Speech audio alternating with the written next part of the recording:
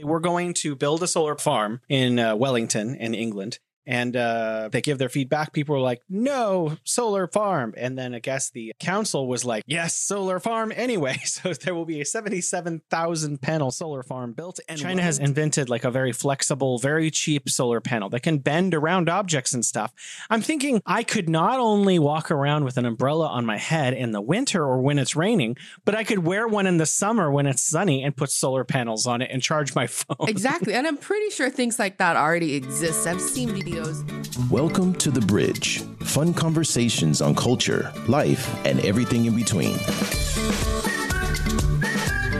Welcome to The Bridge. My name is Jason. If you like the show, remember to subscribe. Today with me is Alex Scher. Hello, everybody. This is Alex Scher. Always so happy to be back. The global race to carbon neutrality has begun.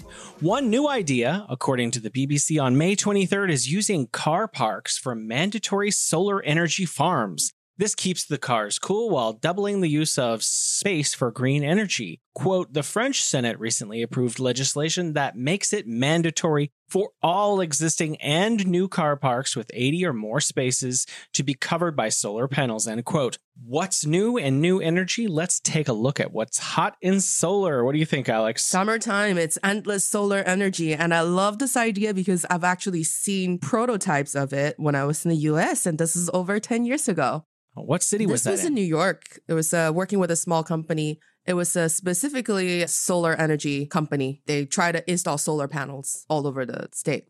It's such a cool idea. And I'm glad that France has actually made it mandatory. So I was thinking about this because it doesn't go into the details of what it means to be a car park owner. So I'm in Lyon or wherever in France, and suddenly they just make a law that I'm suddenly an energy producer, when all I previously owned was a car park. So it's going to take investment on the behalf of the car park owner. They're going to have to go to the bank, take out a loan, install all this stuff and wait, for however long before it pays itself off.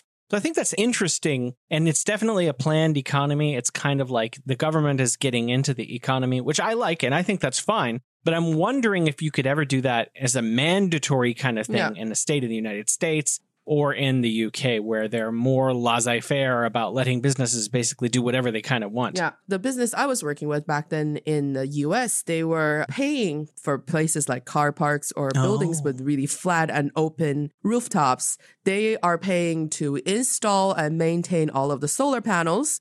So basically, they're renting the place to set up solar panels without paying rent. And in return, this place, the owner of whatever property they put the solar panels on, become the provider of electricity for their neighborhood. And that electricity has to be paid by people that are using it. And so that's how people who are allowing solar panels to be installed on established properties to claim their money back. I have so many more questions. Now that you've said that, the amount of questions that it has increased. So let's say I'm in New York City and I own a car park and somebody comes to me and says, we want to rent from you the ability to solar panels on. We're going to sell it to the neighborhood. Does that mean that me, the car park owner, and my little booth or whatever office I have, I get free electricity? I guess they have an arm that goes up and down. Do I get free electricity for my premises? Yes, at least for that company that I was working with, that's absolutely the business So that's model. cool. It's actually a winning deal. Well, I mean, if you're in France, I guess there might be companies that are trying, that was Tesla's model. It just didn't pan out. For whatever reason, people weren't interested. They wanted to go to your home and say, oh, you want solar panels? Cool. We'll install them on your roof for free. You get free electricity. But then we get to use your home as essentially a power grid for our own selling the electricity to your neighbors and stuff. And I guess it didn't really catch on for whatever reason, but it seemed like a really good idea. And when I'm on the HSR, the high-speed rail from Shanghai to Beijing, I was filming the entire time for 4 hours. And I noticed that every single farmhouse and little brick building and every apartment, they all had solar panels on top. Yes, that's why when I was in the US and people were talking about solar panels, I'm like, what's the big deal? We've had this since we were little kids. That solar panel water heater thing became popular in my childhood when I was probably 12, which is over 20 years ago, dating myself here again. And I remember when they first had it, people were just putting it because some of my family relatives live in the rural area and they were just installing the solar water heater on top of the house, and they install it at a certain angle to receive the maximum sun power so that they could always have hot water for shower or any other household use. I have another idea. I have no shame, by the way, about almost anything. So I was walking around with my wife. This was like a week ago. I was noticing I have to carry an umbrella. And what's even more aggravating is it's not that big. And Summer, my wife, wants to squeeze under it, which squeezes me out a little bit. So I was like, why do I have to hold an umbrella? So I went on to JD and I ordered an umbrella hat. Not just one of those little touristy ones, but a giant one that sticks on your head like a hat and it spreads out like a whole meter. And I don't have to use my hands to carry my umbrella. It's with the elastic headband, right? Yeah, that's right. Oh my God, I can't believe that thing had a comeback. It was a thing when I was a baby, when I was a little kid, and we were trying to wear it, but it was very uncomfortable. So that thing just kind of left market. It just disappeared.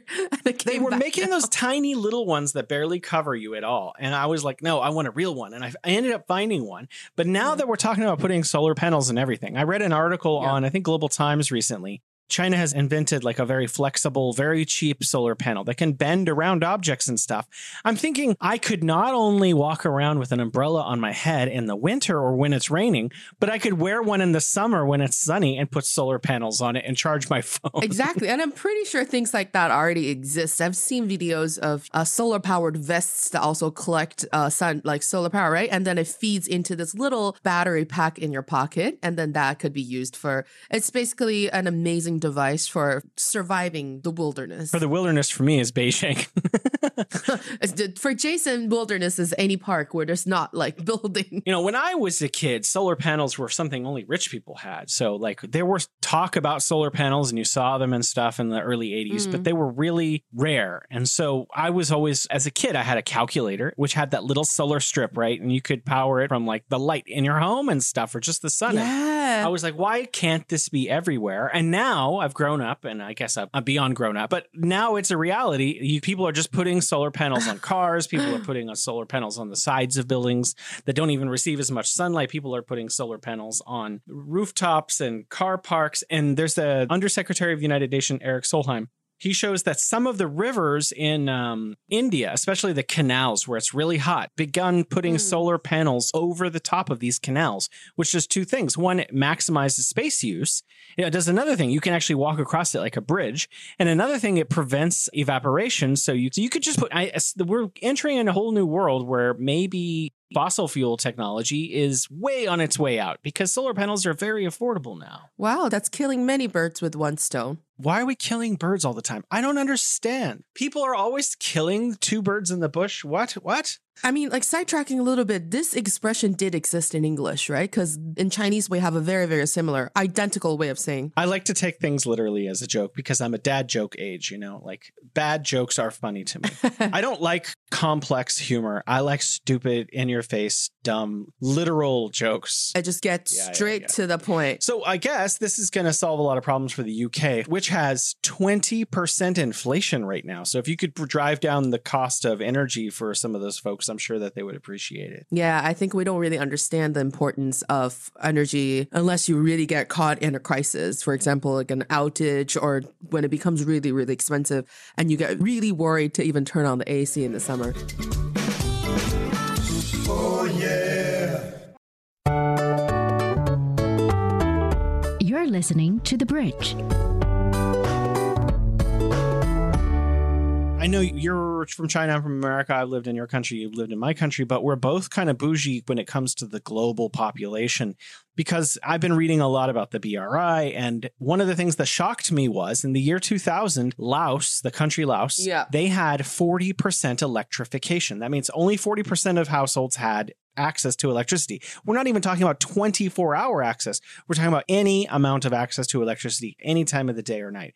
Now, 2019, they had 100% electrification thanks to the installation of 9 different dams. Oh my gosh. But this is not over. There are still nations around the world where people use generators or just don't have electricity at all.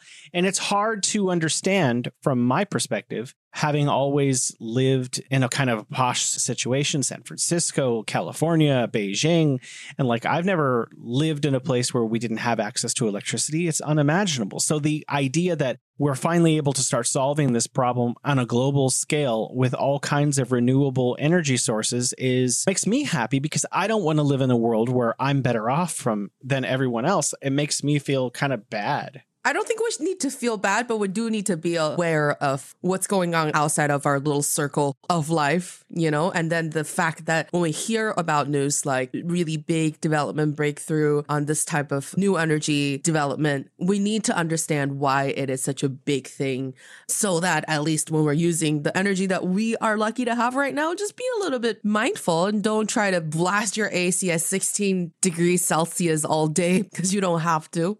I was thinking about that. Right now, I don't overuse energy when I don't have to. I turn off objects. But I was thinking about it actually in the future, by 2050 or 2060, right, will be carbon neutral. Most of the globe will have become carbon neutral. At that point, when renewable energy is making so global warming is not the issue that it once was, can I leave the AC on 24 hours a day? I would still Is say that okay? that just for energy purposes. Let's try not to do that. And plus, Grandma Alex says to turn off the lights. She doesn't know that we have solar panels. I have spoken. I want us to, here's the thing, Jason, just when traveling last week, right, we went for a little film shoot, we went to Gulangyu, which is a very beautiful island in Xiamen. And it's a very famous, very loved travel destination for a lot. It's a film that one of our friends is making, and the film itself is very much about how to respect the natural environment on the island and how to be close to the ground. It's an art house kind of film, so it's very much about how you feel on set. The actors are not really doing that kind of dramatic talking and fighting. It's really about, okay, we're here a lot of the shoot was happening at night, so we had to feel the quietness, the silence of the night on that island that really amplifies other little things that you don't notice usually with all the hustling, bustling going on in the day, right? And then one of the scenes, we had to just like lie down on the grass, and that feeling of the kind of moist grass under you and then the breeze that was blowing right above your face, it felt amazing. I don't think any AC, I don't think any air condition could create that kind of sensation that you feel in nature. I want us to appreciate nature. Grandma Alex wants us to lay on the grass again. Your grandchildren are going to have to fight you tooth and nail to leave the lights on. I'm scared. We don't have to save electricity anymore, Grandma Alex. I'm just saying, love nature sometimes. And, we're kind of all bound by all of these devices and household appliances. But that nature breeze feels so amazing, guys. Oh, yeah. You're listening to The Bridge.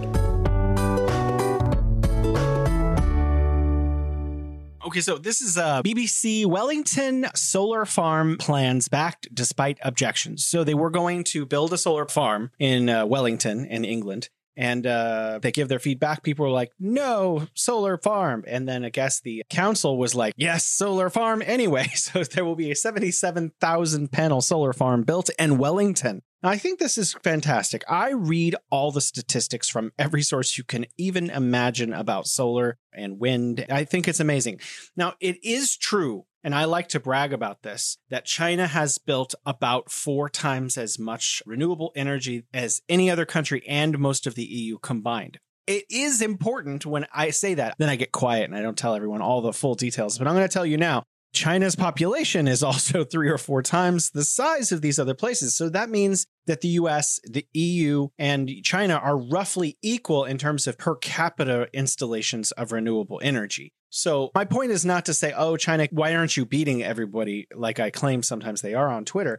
The point is that China and the EU and the United States, Canada, everyone's kind of neck in this global battle to install solar panels and become carbon neutral by 2050 or 2060 in different countries' cases. So it is that most of the developing and the developed world are, in fact, adding far more renewable energy than they are adding fossil fuel technology. I want to caveat this by saying a few things. One of the arguments that gets thrown out there is that China is still building, and I was talking to this guy, David Ferguson. He's written 20 books about this. He was telling me, China, yes, they are building more coal burning facilities, but these coal burning facilities are to phase out the existing old ancient technology. So instead of burning just raw coal, they're burning like a gasified coal, which burns far, far, far, far cleaner. So yes, China's adding more coal burning facilities to its energy architecture, but that's actually improving the quality of Chinese energy architecture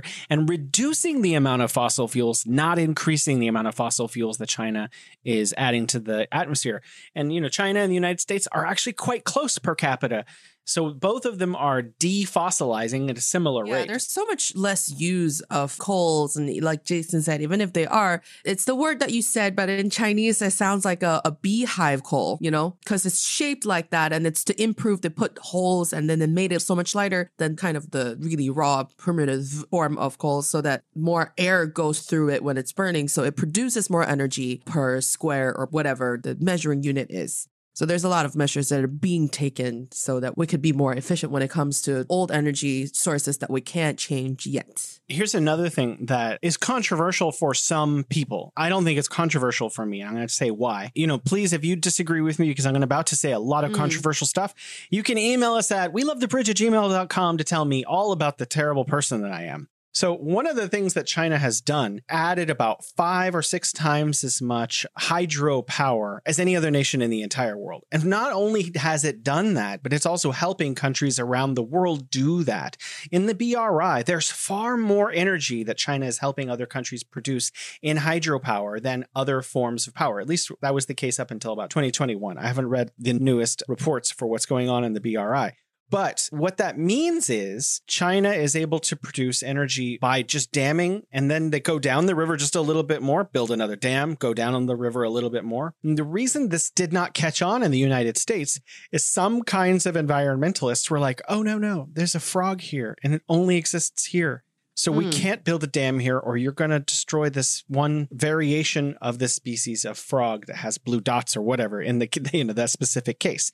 I'm sorry. My feeling is, and this is why you might have to email us. Sorry, if there's a special kind of frog that has more blue dots than the one in its neighboring habitat by blue frog with slightly more blue dots, we need that dam because if we have global warming continue the trajectory that it was on 10 years ago, we're going to look at millions of people displaced from their communities and low-lying areas and islands. We're talking about entire civilizations being washed away by the ocean. And also those animals that live in those habitats will be washed away by the ocean as well. So yes, it is necessary for us to choose the lesser of a couple of evils here. And if it's necessary to dam a river every few miles, then that river be dammed. You know, I have a not so controversial example of similar cases as well, but I think it illustrates the same point that if you're going to complain about me, don't forget to complain about Alex. As Jason was saying, they'll love the story. We were just talking to this Italian scholar who lives in China, which is always, things like this just makes me happy when I say it. An Italian scholar that lives in China. And we were just having a beer and we were talking about all kinds of things. And he mentioned how some Italian citizens were opposing the wind power propellers, the big generators, because the government really wants to use that. Apparently, the Italian government knows that they have an abundant wind power resource that they could use to solve the energy crisis, kind of shift into clean and renewable energy. The opposition was just these giant windmills, the big steel ones, the propeller. What do you call it? The exact term for it? I can't remember, but the big things that don't turn that fast, but they produce an insanely amount of electricity. People saying, don't put that there because that breaks the view. I think they're beautiful. That's exactly what our Italian friend said. He was like, that thing, first off, looks amazing. And if you're not putting that there, you're putting a vineyard all over this country. What's the difference? If you've been to Shandong, they must have thousands of them. Because I was taking the high-speed rail from Yantai back to Beijing, and we were 2 hours in Shandong. shooting across the landscape. And there's just wind mills, wind power. I don't know what they're called either. They're everywhere. But, I also saw satellite pictures. There are a ton of them in Xinjiang. When I was in Xinjiang, I was there a few weeks ago, I saw a lot of solar panels spread out across the desert, but I didn't see with my own eyes a lot of wind power. But I know that from seeing satellite images and stuff, Google Earth, that there's a ton of wind as well. So China is using every kind of technology. Also, China's at the forefront of fusion technology. Yeah. Fission is the nuclear reactors that we've had since like the 60s and 70s. And fusion is what they're working on in Paris and California and in China, where they're trying to create these tokamaks, different configurations to try to create a infinite sustainable source of pollutionless energy forever, which probably won't come into commercial use for 10 or 20 years. There's always a process. Yeah, that's sci-fi stuff right there. Yeah, it happens. Sci-fi stuff happens. Sci-fi stuff does happen. Jules Verne, he was writing about rockets to the moon in the 1850s. And then 100 years later... And hey, look at us now. Boom, yeah, now we can do that. Well, apparently not as well as we once could, but we're getting back to that. So this is from Bloomberg NEF. China's solar ambitions get an upgrade. And so this is one of the things I love about China. Actually, it says we're going to do something. And then it always does it way faster. So Xi Jinping in 2022, he said that they were going to be roughly peak carbon by 2030. And so China's going to beat that. And their new forecast for each year's installed renewable energy will be close to 260 gigawatts by 2030, which means by 2028 or something, China will reach peak carbon. That doesn't mean carbon neutrality. It means there will be no more increases in the amount of fossil fuels that are being used in China. And what's important to keep in mind, it's always context with this kind of stuff, is that China is the world's factory. So for China to reach fossil fuel peak by 2027 or 2028 means a lot less fossil fuels in the entire world, not just in China. We all share this environment. And if you want to buy cups at Starbucks that say Tulsa when you go to Tulsa, you're probably getting those made in China. It's still kind of true, even though China's trying to shift away from the world's factory. But still, like I just said, it's always a process. So most of the stuff that you'll see are probably still made in China. Well, I just had 50 shirts that say the bridge. Oh, I had that conversation with Summer yesterday because I was did you? Yeah. They just arrived. Oh my She's God. going to be home soon, and I've hidden them all. So when she gets home, she's going to say, where are the shirts? And I'm wearing one. And I'm going to say, oh, they didn't come. We promise you we'll post a photo of us wearing our Dear the Bridge podcast swags and post it on social media. So you'll all want to get one. We will be distributing them pretty soon. We'll let you guys know how to get one. Okay, this is another one. NPR.org 2003, May 17th. China dominates the solar power industry. The EU wants to change that. So this article written by Rob Schmitz is basically that, a lot of people knew that up until about 2012, 2013, Germany was a huge producer of solar panels, and China jumped into the market, and because of its massive logistics network and China being the factory of the world, it was able to outcompete Germany pretty quickly. But Germany is like, okay, this market is about to explode. Even if we only get like 5 or 10 or 15% of the market back, it's still worth it, which I think is fantastic, because I think that everyone who can be participating and helping solve this problem for all humanity should be engaged in this. So I very much welcome Germany jumping back in the game and printing solar panels again. A lot of the highest technology for solar comes from China and the United States, but Germany's up there in terms of its economic prowess and its ability to manufacture things, and everyone should be joining. It's not about who's going to be the sole winner of this whole solar power race. It's about what we can do together to change this whole energy. Absolutely. Game. So, Alex, I don't think you have a car. Is that right? No, I don't.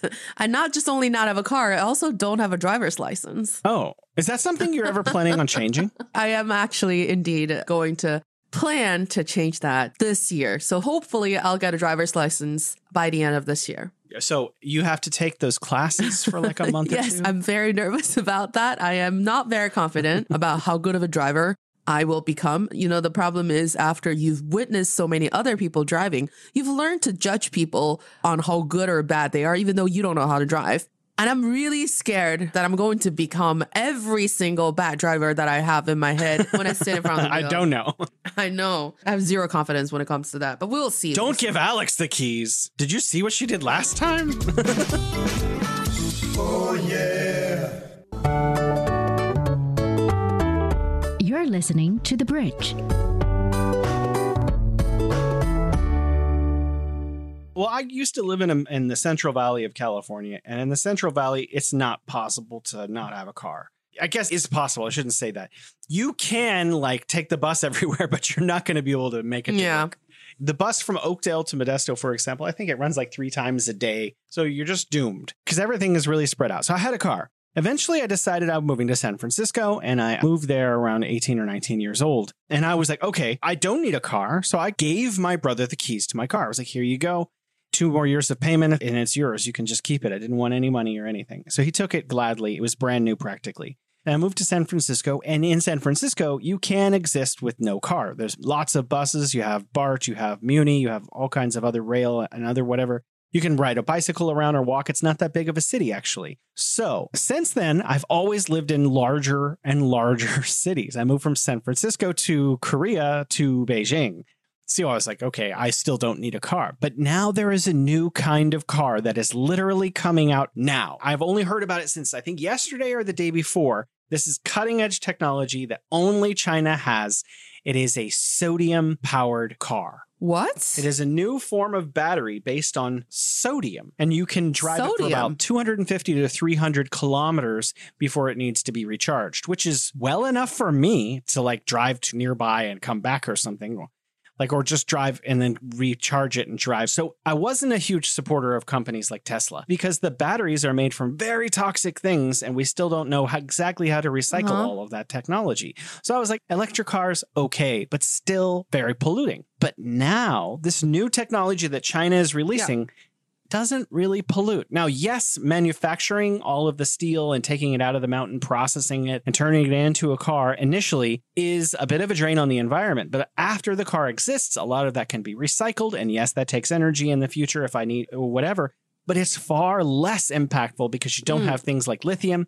You're not adding fossil fuels to the air. And if China is making a lot of that energy with renewable sources like solar and hydro and wind, then even the power that's going into that sodium battery is coming from renewable sources. So it's increasingly okay with me to have a car. That's like a perfect idea. Yeah. And, you know, I've heard or read articles about people saying if these cars are solar power driven or if it's using solar power batteries or whatever, it's not going to have the same force to push it to go as fast as gas fueled car. Considering the type of driver I'm going to be, I think that's a better option for me and for other people. It doesn't go that fast. Amazing. At least it's way faster than when I walk, and that's all I need. I don't need to race in it. I want to say this kind of joke. So I read about sodium batteries day before yesterday. 3 different companies in China are going to start rolling out new cars with sodium batteries. This is fantastic. Like an hour later, I read Elon Musk will come to China this week. I was like, connection? I don't know. Oh, but I forgot if I've mentioned this on the show before, but I did read about Elon Musk. You know, regardless of everything this guy's saying or doing, you know, he's a very mixed bag, but they're doing one thing where they're opening up their charging stations to all kinds of EVs, even to their Chinese competitors. Basically, as long as you're an electric vehicle and you have again, I have never owned any electric vehicle. I don't know if there's a difference like how we have USB-C or lightning bolt or USB. I don't know if there's a difference, but basically, as long as your car can be charged at a charging station, that the same with the Tesla one, you can go charge there. It's no longer just Tesla only. And even though they're in the central business districts, they're a little bit more expensive. I imagine that is going to be a lot more convenient for EV owners in China to just be able to charge their car just in case they're running out of battery. And that is going to, in return, boost the popularity of EVs even more. I want to talk about Elon as long as we're talking about Elon. And I know that he's a controversial figure for a lot of people, and I don't even remember the reasons why. One thing that I think is really cool about the way his companies operate is that they don't patent things, which I think is bizarre because I grew up in America where everything is like, no, I made this. But he gave a speech that I watched where he was talking about no, if someone else can do it better and faster, then we're happy for them to do it. So we think we can do it better and faster than you, and that's why we're doing it. So if you want to try to go and make your own version of Space Starship, here are the designs. Good luck. Like, it's going to be incredibly challenging for anyone to try and do that. So what he equates patenting things is like sitting on the back of a ship that's moving forward and slowly throwing seismic charges off the back to make sure no one can follow you. And he says that's not how technology should work, in his opinion. It should be like whoever can do it better and faster should be able to go do it better and faster. And that's been kind of the model for Tesla and the model for his Boring Company and the model for a lot of his other companies is they were like first to market. They figured out how they're going to fit themselves in their own niche, and they grew and developed within that niche. Now, clearly, I don't want to talk too much about Twitter, but I heard the valuation of Twitter has gone down dramatically. But, it's not like a different kind of company because he can always just fix it. It's not like Tesla, where if it loses a whole bunch of value, stockholders sell and stuff. He owns Twitter. Yeah. So no one can just sell it. He can just keep saying, okay, whatever, it's not valued as much, it doesn't matter.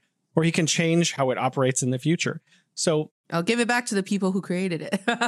That's never going to happen. It's that kind of open source mentality that is going to really advance the technology that we are currently being able to see, because we are at that stage where it's hard. Information just flows infinitely. Well, I want to ask you a question. This is a brainstorm question. Ooh, this is okay. You're in 7th grade and your teacher has asked you, where are all the places in civilization that we haven't yet added a lot of solar panels or solar technology that we could? Oh, wow. I feel like I should have really good answers for this. I'll go first. China has, and the United States have, a one single highway each, which was kind of like a prototype highway, where the highway itself is a solar panel. And so the highway is this little bit special so that it can have cars and big trucks on it and stuff. But it is a solar panel. In the future, China hopes to make, this is like 80 years down the line future, we're talking the future. They want to make it so your electric car driving along highways all over China is charging while you drive. Oh, I've heard that. And that sounds like an amazing idea. Yeah, that's not going to be by 2030 or something, but it's something your grandchildren might have. Oh my God. I wish I could live until that happens. What I was thinking was a little bit smaller, because I've mentioned before when we do recording for this show, I sit in my living room and I look outside a window. There's a giant playground, of the school. And I'm thinking, if we could put not just playground, but all of the stadiums, at least that'll be good enough for the electricity that the stadium's going to use. Maybe. I don't know. I guess the stadium doesn't actually use a lot of electricity because they're mostly just sitting in chairs watching people kick a ball around, right? Nah, but when they have games at night, it's a lot of lights, and there's that indoor space where it has to, all of the ACs blasting the whole time and other facilities that the athletes need to use, all of that. But it could be a community electricity center as well. Yeah. You could have a sodium battery, and then during the day it charges, and at night, then you put solar panels on all of the athletes' helmets. Wow, Jason. I see you're getting really, really imaginative after coming back from a conference. Oh, yeah. You're listening to The Bridge. I was always thinking, those huge blades on wind farms on the gizmos, right? Why not have those be solar panels simultaneously? At the same time. So like if it spins, it's using wind. And if it doesn't. Or if it's spinning and it's sunny, oh my gosh. This is crazy. Jacket pot. If they could even innovate on materials could be used as solar panels, that could be something to work on. Alex's new really hip clothes that are a little shiny. Imagine if we could. It rains and you're electrocuted. I was talking to this guy. His name is Karakova, Sir Gilbert von Karakova. He is actually knighted in Belgium. He's been living in China for 40 years as of about a week ago. And he was talking to me on the phone recently. And he was on his way. He's a huge business magnate who helps companies come in and out of China. And he flew to Guangzhou recently, where there is a company, I guess it's one of many, it's not like the only company that does this, that makes 2-ply windows for apartment complexes that are completely transparent, just like your normal glass window, but are also solar panels. That's exactly what I was trying to say. That would be perfect. Yeah. All of these glasses we use on all the architecture could all be solar panels. Yeah. You just walk over to your window and plug your phone in. Just put my phone against the window and it charges my phone. Oh, that's cool. You know, I love those things where you walk into the restaurant and just put your phone on top of the little thing and it just starts charging. Oh, the wireless charging part. Yeah. I love those too. My wife and I, we both have Xiaomi. And there's a feature where we can both push a button inside and then we can put them together. And whichever one has the largest charge begins charging, sharing its charge with the other Huawei does phone. it too. That's why my mom hates it because I always forget to charge my phone. If you hang out with me in real life, just look at my phone at any given time. It'll definitely have no more than 20% battery. Most of the time it's under 10%. And so whenever I see my mom, I just grab her Huawei phone because Huawei phone charges my iPhone. Oh, Same really? thing, like, yeah, because iPhone has the wireless charging thing built inside. It's just that as long as it's the same charging mechanism that's built in Huawei and Xiaomi phones with the iPhone product of that little pad that you put your phone on and it charges your phone, right? I just put my mom's Huawei's back to my iPhone's back and then it charges my iPhone. You know what's really cool? I was in Xinjiang. Where was I? I was in Hotan in a hotel. And I went into the room and there was a little pad right next to the bed. You just put your phone on it, boom, and it just starts charging. And what's really cool is everyone in the whole world, and I don't think anyone does this, is supposed to charge to 100% and unplug. But I just leave it charging all night and wake up in the morning and unplug it like everyone else, I'm assuming. But this automatically sense that your phone has stopped charging and turn off. Oh, So it's like, 100% and deactivates. that's cool. Is that what all phones do now? I don't really know. I guess iPhone doesn't do that. As long as it's still plugged in, even if it's 100%, it still says charging. Yeah, mine says charging. But mine's a little bit older. I've been hanging on to this phone for a couple years, trying to show my wife she doesn't need a new phone every 6 months. It doesn't work. It just means that Jason has really old phones.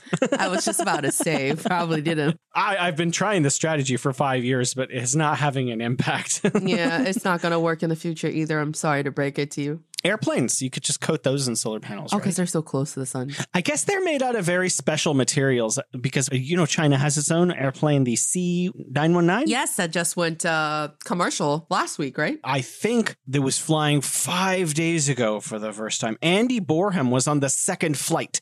And the reason I know that, he posted it everywhere. But apparently there was a flight for government officials and engineers and people who made the plane. But the first commercial flight Andy was on. Nice. So he has a little paper cup, apparently. He posted it on Twitter that says, first Chinese C-19 flight or whatever. So that's pretty Yeah, cool. we came back from Xiamen. We just wanted to be a little bougie, so we upgraded to business class, and it was such an amazing... Oh, my business class. It was such an amazing... A little bougie. A little bougie. We were just... Because we were so tired from, running around the island for 5 days, and we don't want to go all the way back to row 51. So we're like, you know what? Let's upgrade. And boy, was it an amazing experience. So I wonder what it was like to be on C919. I believe that's the first airplane that was made completely within China, right? Commercial. Well, it's completely manufactured inside China, but the parts are from China, the United States, Germany, all around the world. Like most things, it's made with, just like Boeing's, 747, it's not just American parts, it's parts from all over the world. This indigenously made C919 is also made with parts from all over the world, from the best manufacturers of commercial airline parts. I do want to say something about you being in business class because I'd never been to business class still. Ask me. I'll give you the answers. Oh, no. I want to tell a story. I was in Urumqi and I was flying to Hotan and they were like, do you want to upgrade? It's only 100 and something. I was like, yeah, okay. So they upgraded me to first class, my first class experience. And I was feeling bougie. And I sat down and I was like, haha, it's the same because it's the same seat on the 737 as it was back there. All I got was an extra bottle of water and a mint. But then there was a curtain in front of me, and in front of me were the business class people. And they had the big seat, and we were flying for 2 hours, so there was no meal.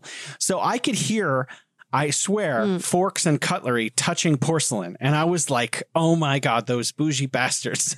Yeah. Well, I was one of those bougie bastards.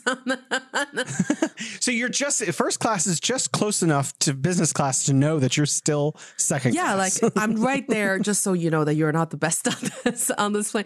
But the plane we took only had the business class. It didn't have first class. So we were the first class on our flight. Here's another one. Airports. Now, maybe not the tarmac itself, because you would need that to be made out of sturdy stuff. True. For airplanes landing. But you got all that space on the side that's just like dirt usually.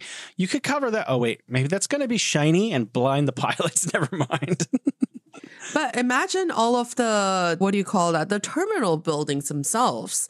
Because a lot of them are glass looking anyways already, right? If they could use a material that could convert solar power into electricity, then hey, problem not solved, but alleviated a little bit. Well, one of the things China has is they have these huge solar farms everywhere.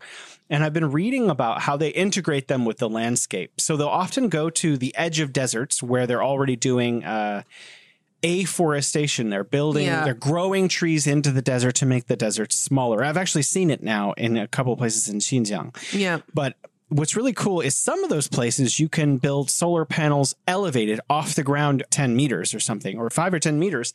And you can build like acres and acres and acres and acres of solar panels that are slightly separated from one another.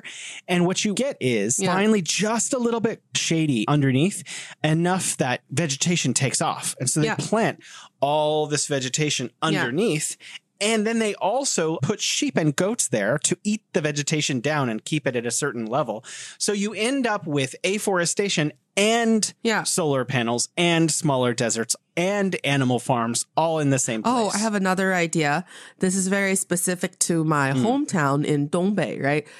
Dongbei, the entire northeast part of China, is known for having what we call the dark soil, the black soil, which is very fertile and it produces a lot of crops and grains. But in the past few decades, 3 or 4 decades, the salinization, like it's become saline and alkaline kind of soil. There's so much, the area is getting bigger and bigger, and there's really nothing you can do to reverse that into fertile soil. And so you can just basically just leave that, all of that salinized land for nothing. Why don't we just cover those salinized land with solar panels? And if it's not being exposed under the sun, maybe it'll reverse something, or maybe it'll become something else that we can do with it. And then on top of that, we could produce electricity and power with the solar panels. This is more of like, let's do this. We know at least there's one benefit that we're sure of that's going to come out of this. And then the other benefits that we don't know of, we'll just see, because this is better than nothing. Yeah, well, there was a mine somewhere in China. I forget the name of it. I watched the footage on Twitter and YouTube.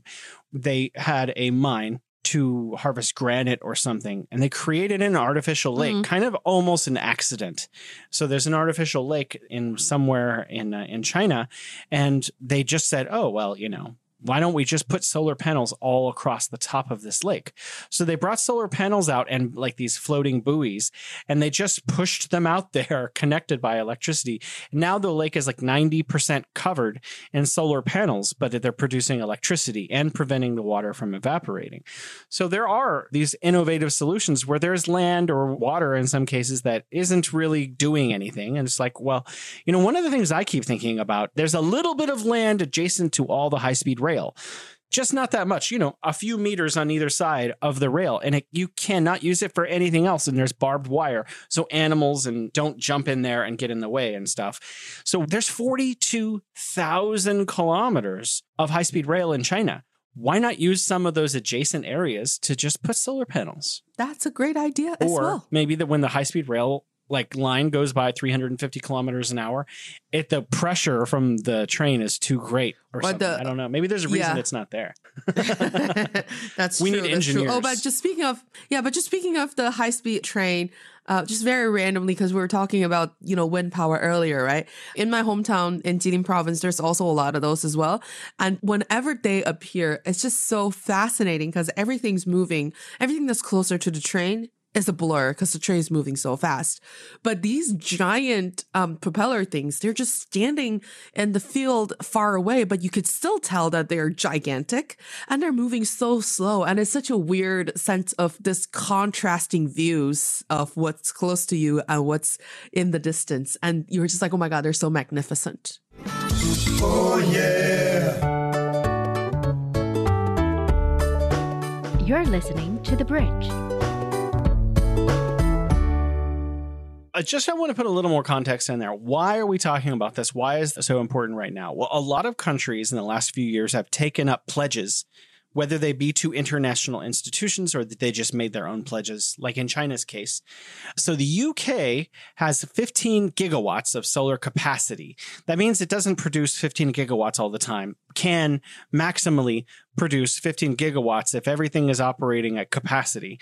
But the UK requires to meet its own pledge of its own net zero target by 2030, it requires 40 gigawatts, which means they need more than double the amount of current solar capacity. So that's just capacity. So they probably really need to be shooting for like 45 gigawatts because some of that capacity isn't working. Sometimes you may be driving by a wind park, for example, and you notice that some of the turbines are not turning. So that means that you're not at capacity. You're at less than capacity. So in order for the UK to meet its net zero target, it's going to need more than 40 gigawatts of total capacity by 2030. And that's why Germany's getting in on the game. And that's why China is able to export solar PV technology all over the world. China is the leader in every part of the PV process. So if you have solar panels in your country and you're Sudan, for example, you're turning to China because China literally sells the cheapest, the most affordable, and the highest volume of solar PV technology of any country in the world currently. And there's also just one piece of news that I saw, I believe, on Xinhua China Daily. It adds to what Jason is saying that very recently, about a week ago, China basically made a breakthrough on how efficient the solar cell modules could be. The company called Triumph Science and Technology Group, they announced last week that their photoelectric conversion efficiency of this thing called, I'm not going to read the whole name, it's called CIGS, solar cell module, manufactured by its affiliate, registered a world record of 20.3%. So basically, before this, the whole world is just struggling below or like approaching 20% of conversion efficiency. And this Chinese company, just pushed it over to 20.3% conversion efficiency. And this is not just China. So the module was manufactured by German-based company. This German-based company, it's an affiliate with the Chinese Building Material Group's research institutes. So even though we're saying there's Germany was kind of dominating the market, now we're working together and we've made a huge breakthrough. And then this is a building material, kind of a glass module. So maybe everything that I just imagined will happen in the near future, hopefully. All of our windows I could just charge my phone on my window in 5 years. They even have newer technology that are kind of like solar paints and things too. So you can actually paint on, this is not efficient. So you're talking about the highest efficiency solar technology. Yeah. It's completely different. But there are films and paints and things that are also able to convert energy. So they're very much less efficient. But imagine you are a magnate produces buildings in China, like Gajoba or something, and you are building 500 apartment complexes next year. You could literally put solar panels on every single one of those by just painting them. Exactly. That is an amazing idea. And of course, if you go with these solar panel windows, you could basically have an entirely solar building on the outside. Yeah. Now, I don't imagine they're going to pass those savings on to the apartment complex dwellers. I mean, if it does nothing, I just feel like if it does nothing to affect my life in that apartment, then why do I care whether my window is a solar power or not? Well, what's interesting is there was a windfall in Chengdu. Someone sent this to me. They were like, hey, check this out. So I looked into this. In Chengdu, there was an increase of the amount of water going through dams. And so the government sent out a letter to everybody, an e-letter. I guess it came to their inbox on their phone, letting them know that they were going to get like a very small percentage lower electricity bill per watt used. So that's really interesting to me because in China, if the local utility is saving money because they're able to produce more green energy more efficiently, they pass the savings on to the consumer. In the United States, there's no way they're going to let you pay less. They're just going to... We save it, we keep it. Yeah, they're going to be like, oh, wow, the CEO's going to get a new G6. Doo-doo-tsh. You know, every time I send you a message that I think is funny, in my head I say doo-doo-tsh. Oh, wow. I'll start to hear that as well. Oh, God. You're a comedian and I send you my dad jokes. So in my head, there's a doo-doo-tsh. You know, this is making me feel very optimistic about the future because we are looking, I can't wait to be living 10 years in the future and be living in a world where we're not just heading towards peak carbon globally, but we're headed down and we're reducing the amount of fossil fuels actively around the world that are being added to the atmosphere. And there's increasing sense of hope. And I think China is a huge part of that. Thank you so much for joining the show today, Alex. And if you enjoyed this show, don't forget to subscribe. I hope you liked our talks today as well. And thank you, Jason, for picking such an interesting and important topic. Bye-bye. Bye.